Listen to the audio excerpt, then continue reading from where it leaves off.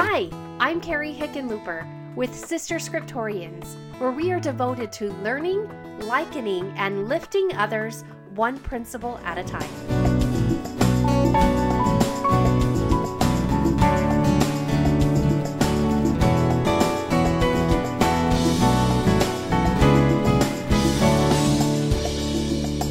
Episode 11, What's So Great About the Brass Plates, Part 2.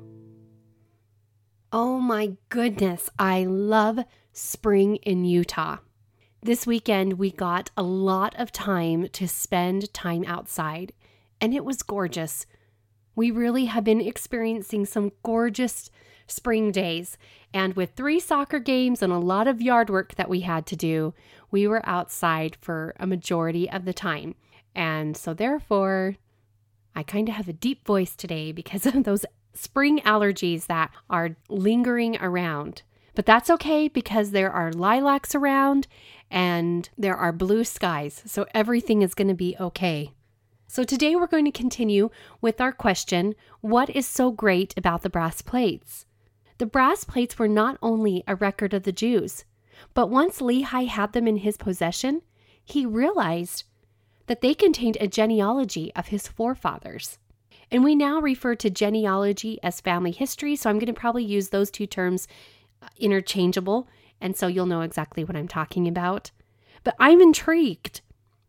Traveling back to Jerusalem to get your family history? Was that worth the risk? We know the answer is yes. Let's put some teeth into that yes. Once Nephi and his brothers laid the brass plates in the hands of their father prophet Lehi, they not only gave him a tool to enlarge the memory of his seed regarding their place in God's plan of redemption, which we called last week spiritual grounding, but they also received a family history that preserved their belonging in the human family. The brass plates gave them the gift of their true identity. Now, I'm not sure if Father Lehi didn't know this before. I would be surprised if he didn't, but Lehi found a genealogy of his fathers on the plates. Wherefore he knew that he was a descendant of Joseph, yea, even that Joseph who was the son of Jacob, who was sold into Egypt, and who was preserved by the hand of the Lord, that he might preserve his father, Jacob, and all his household from perishing with famine. Laban was also a descendant of Joseph, and was a part of the lineage in which these records were being kept and passed down. And so that's why Laban had these plates. So Joseph of Egypt, remember Joseph was the 11th of 12 sons of Jacob, and his mother was Rachel. And he was highly favored by his father, resulting in a jealousy and a hatred by his older brothers, so much so that they sold him into slavery. That's some major jealousy. And then they went back and they told their father that Joseph had been killed. So remember, Joseph was then bought by Potiphar, who was an officer of the Pharaoh of Egypt, and he was the captain of the guard. So therefore, Joseph then became a slave to him. But because of Joseph's valiant faithfulness, despite his trials, Joseph was highly favored by the Lord, and the Lord prospered the work of Joseph to the point that it impressed Potiphar so much that he made Joseph in charge of all of his household. And then Potiphar got to benefit from the prosperity that he received by the hand of Joseph. And Joseph also showed tremendous chastity and virtue by fleeing from Potiphar's wife, who was relentlessly pursuing him to, quote unquote, lie with her. And after being insulted by his refusal, Potiphar's wife then lied to Potiphar, saying that Joseph kissed her. And then Potiphar put Joseph in prison. But the Lord was with Joseph, and Joseph ended up finding favor with the keeper of the prison, who then gave Joseph leadership over the other prisoners. And everything prospered again under his hand. Joseph's spiritual gift of being able to interpret dreams was put to use, not only by a couple of prisoners that the Pharaoh had cast into prison, some that had worked in his court, but he actually ended up interpreting the dream of Pharaoh, a dream that was haunting him and that was reoccurring. And the Pharaoh wanted to know what the interpretation was. And so the Lord, through Joseph, was able to give that interpretation to the Pharaoh. So not only does the Lord help interpret the dream, but he also gives the solution through Joseph. Joseph tells the Pharaoh that his dream is basically telling him that there's going to be 7 years of plenty, and then there's going to be 7 years of famine. And so the solution is, while there's 7 years of plenty, go ahead and store the excess grain. And so it was a grain storage program that he suggested. And the Pharaoh was so impressed by Joseph that he ended up making Joseph a leader over this food storage program. And the program prospered. It not only satisfied the needs of the Egyptians in the current area, but people from far away would travel to Egypt in order to be able to obtain some of the grain, which is what happened to Joseph's family. The brothers who forsake him came looking for assistance from him. So the story of Joseph shows how the Lord preserves his people, always working for their good, even if it doesn't appear so at the time. And it shows that the Lord has a plan in place, and it's being worked in order to be able to bless his faithful followers, and he does prosper them. Is there any doubt in your mind that Lehi is being strengthened with the knowledge that he is a descendant of Joseph? Imagine, Lehi was most likely in much need of this kind of reassurance. If Joseph can go through everything that he went through, but still be preserved by the hand of the Lord because of his faithfulness, what do you then think Lehi is going to do? Well, he's going to do what you would do. He's going to double down in his faith, and he's going to find strength in, my family has and will do hard things. Joseph did it, and I can do it too. The Lord showed up for Joseph, and he's going to show up for me. Lehi was living day by day and being preserved by the Lord, and he was receiving instructions also through dreams about what the next step needed to be in order to be delivered. And Lehi, like Joseph, was also preserving his family, though there were some that didn't think he was. He was. He was preserving them from either the sword or spiritual famine. And no doubt, Lehi found strength in that reminder that he is a descendant of Joseph. And if the Lord can guide, direct, and protect Joseph because of his faithfulness, the Lord will do the same for Lehi because of his faithfulness. Think of those who have gone before you in your unique family. What stories of faith can you draw strength from?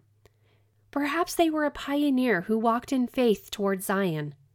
Perhaps their patriarchal blessings contain promises about their posterity that would pertain to you.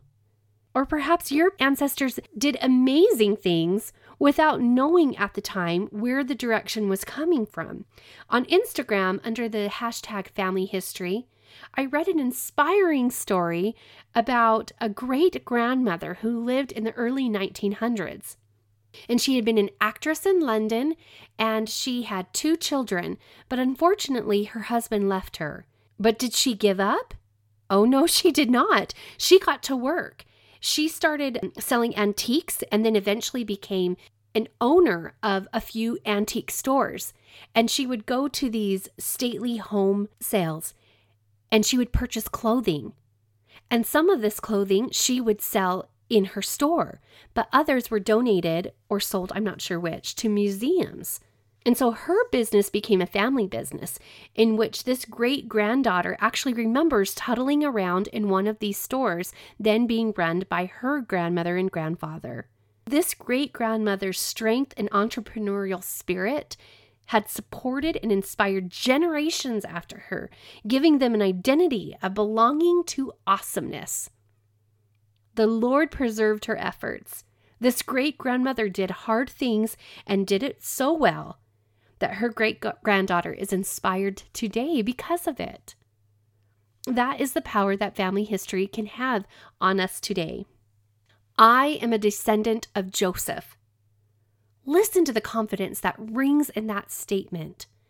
I am a descendant of Joseph. That is how Lehi began his last father's blessing to his son, Joseph. Now that's another amazing aspect of family history. We preserve our identity, many of us, by naming our children after those who have gone before us. Personally, for me, I have given each of my children a middle name. Their first name I intended to be their unique identity. Their middle name is to remind them of the attributes and characteristics of either their father or grandfathers or a great-grandfather. Each of these men were valiant and faithful. My daughter has my middle name, again an attempt to provide connectivity through establishing identity. And Lehi did the same. Lehi and Sariah had 2 sons born to them while they were in the wilderness. And a shout out to Sariah. I can't even imagine. They named these 2 sons Jacob and Joseph. Coincidence? I think not. No doubt their names were a reminder of what this journey was all about. And just like I did when naming my children, I'm sure that Lehi and Sariah named their 2 sons after men they hoped they would be like. And it worked. For hundreds of years after Joseph and Jacob lived, these 2 men were remembered as being just and holy men. But let's pay attention to something that I said a minute ago. By naming their sons Jacob and Joseph, I'm sure that it served as a daily reminder of what this journey was all about. It's about fleeing from Jerusalem, right? Well, yes. And it's about being obedient to the Lord. Yes, that's true too. However, it is so much more. As Lehi pored over his genealogy and the words of prophets before him, a conviction in his heart arose. He was reminded of the great covenants that the Lord had made with Joseph of Egypt. And we're going to study those in more detail when we get to 2 Nephi, specifically chapter 3 in 2 Nephi. However, imagine the awe and humility that must have come into Lehi's heart as he read the words of Joseph and discovered that he, Lehi, was being talked about by Joseph. That he was the branch that the Lord told Joseph would be carried into a far country. Nevertheless, they shall be remembered in the covenants of the Lord, when the Messiah cometh, for he shall be made manifest unto them in the latter days. 1,000 years before Lehi was ever commanded to leave Jerusalem, the Lord had told his forefather, Joseph, about him and promised that he would be preserved. The Lord had Lehi's back. The Lord was fulfilling his word. So from his readings, Lehi learns that the Lord is prepared to bless him for his faith, that their weaknesses will be made strong in their faith, and that the Lord will remember his covenants made with their fathers. Specifically, Lehi was living proof that the Lord was preserving the seed of Abraham. So Lehi must have had a reassurance that it was all going to work out. And peace and trust must have filled him, that he wasn't being just led into the wilderness only to be abandoned, but there was a purpose that was established 1,000 years before he had a heartbeat. And then when he reads that the writings of his seed, when coupled with the record of the Jews, is going to be able to confound false doctrines and lay down contentions, establishing peace, that must have fortified him and also his son Nephi of the importance of writing down their testimonies and the doctrine of Jesus Christ, that they had a purpose, an intentional purpose, and furthering the work of the Lord. In his father's blessing to his son Joseph, Lehi promises Joseph that because he will hearken to the brass plates and because of covenants that the Lord had made with Abraham and reaffirmed through Joseph of Egypt, that Joseph's seed shall not be destroyed. So I want you to pause for a moment and think about what protection or assurances or tender mercies are you currently experiencing because of the faithfulness of those who have gone before you. I often mistake that I am living an individualistic life, that everything that comes to me is because of my own actions or inactions, when really I reap the blessings of those who have gone before me. My identity is linked closer to those in my family history than I think I even realize. I am living the blessings of those who came to America guided by the hand of the Lord, those that fought for the preservation of my God-given liberties, those who fought to abolish slavery so that I can live a life that truly believes that all men are created equal in the sight of God because He is not a respecter of persons. And though I do not have a pioneer ancestor that actually crossed the plains, by virtue of my baptism, those pioneers have become my people. And the blessings of preservation and prosperity that they received because of their faithfulness continue to be the most sacred blessings I receive in my life. My grandparents, my mother and my father, they were all converts to the church who aligned their lives to abide by the Lord's teachings. Their faithfulness has wrapped me in the arms of the Lord and His strength, which has given me my identity as a covenant-keeping daughter of God. The power of the brass plates cannot be underestimated. This family needed to remember who they were, both with spiritual grounding and the knowledge of their true identity and what they were actually carrying out. And after reading the brass plates, Lehi was filled with the Spirit and prophesied concerning his seed. And I believe that these blessings are available to us as we read the Word of God specifically in the Book of Mormon, and then study our own family history. There is a tenderness that fills us as we reflect back with gratitude for the works of those before us. We need to remember them. Our children need to learn of them. And what inspiration can we receive not only for ourselves, but for our children as our hearts are drawn to those who went before us and as we are studying and reading the Word of God. We too, like Lehi, can be filled with the spirit of prophecy and know exactly what our families are in need of. What is the Lord waiting to reveal to us? The very personal messages that He needs our family to receive. Elder David A. Bednar has given us a beautiful promise to our youth when he extended an invitation to them in 2011 to increase their participation in family history. And I'm going to read it. He said, "As you respond in faith to this invitation, your heart shall turn to the fathers. The promises made to Abraham, Isaac, and Jacob will be implanted in your hearts. Your patriarchal blessing, with its declaration of lineage, will link you to these fathers and be more meaningful to you. Your love and gratitude for your ancestors will increase. Your testimony and conversion to the Savior will become deep and abiding. And I promise, you will be protected against the intensifying influence of the adversary. As you participate in and love this holy work, you will be safeguarded in your youth and throughout your lives." Sister Scriptorians, did you catch that? Everything we desire for our children can be given to them by following this principle. Protection from the adversary, a deeper love and need to follow the Savior.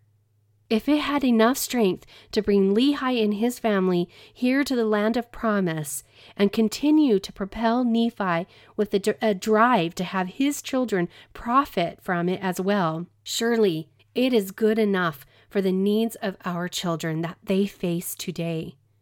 As you listen to that promise from Elder Bednar, do you not see the parallels that Lehi also received by obtaining the brass plates and reveling in it.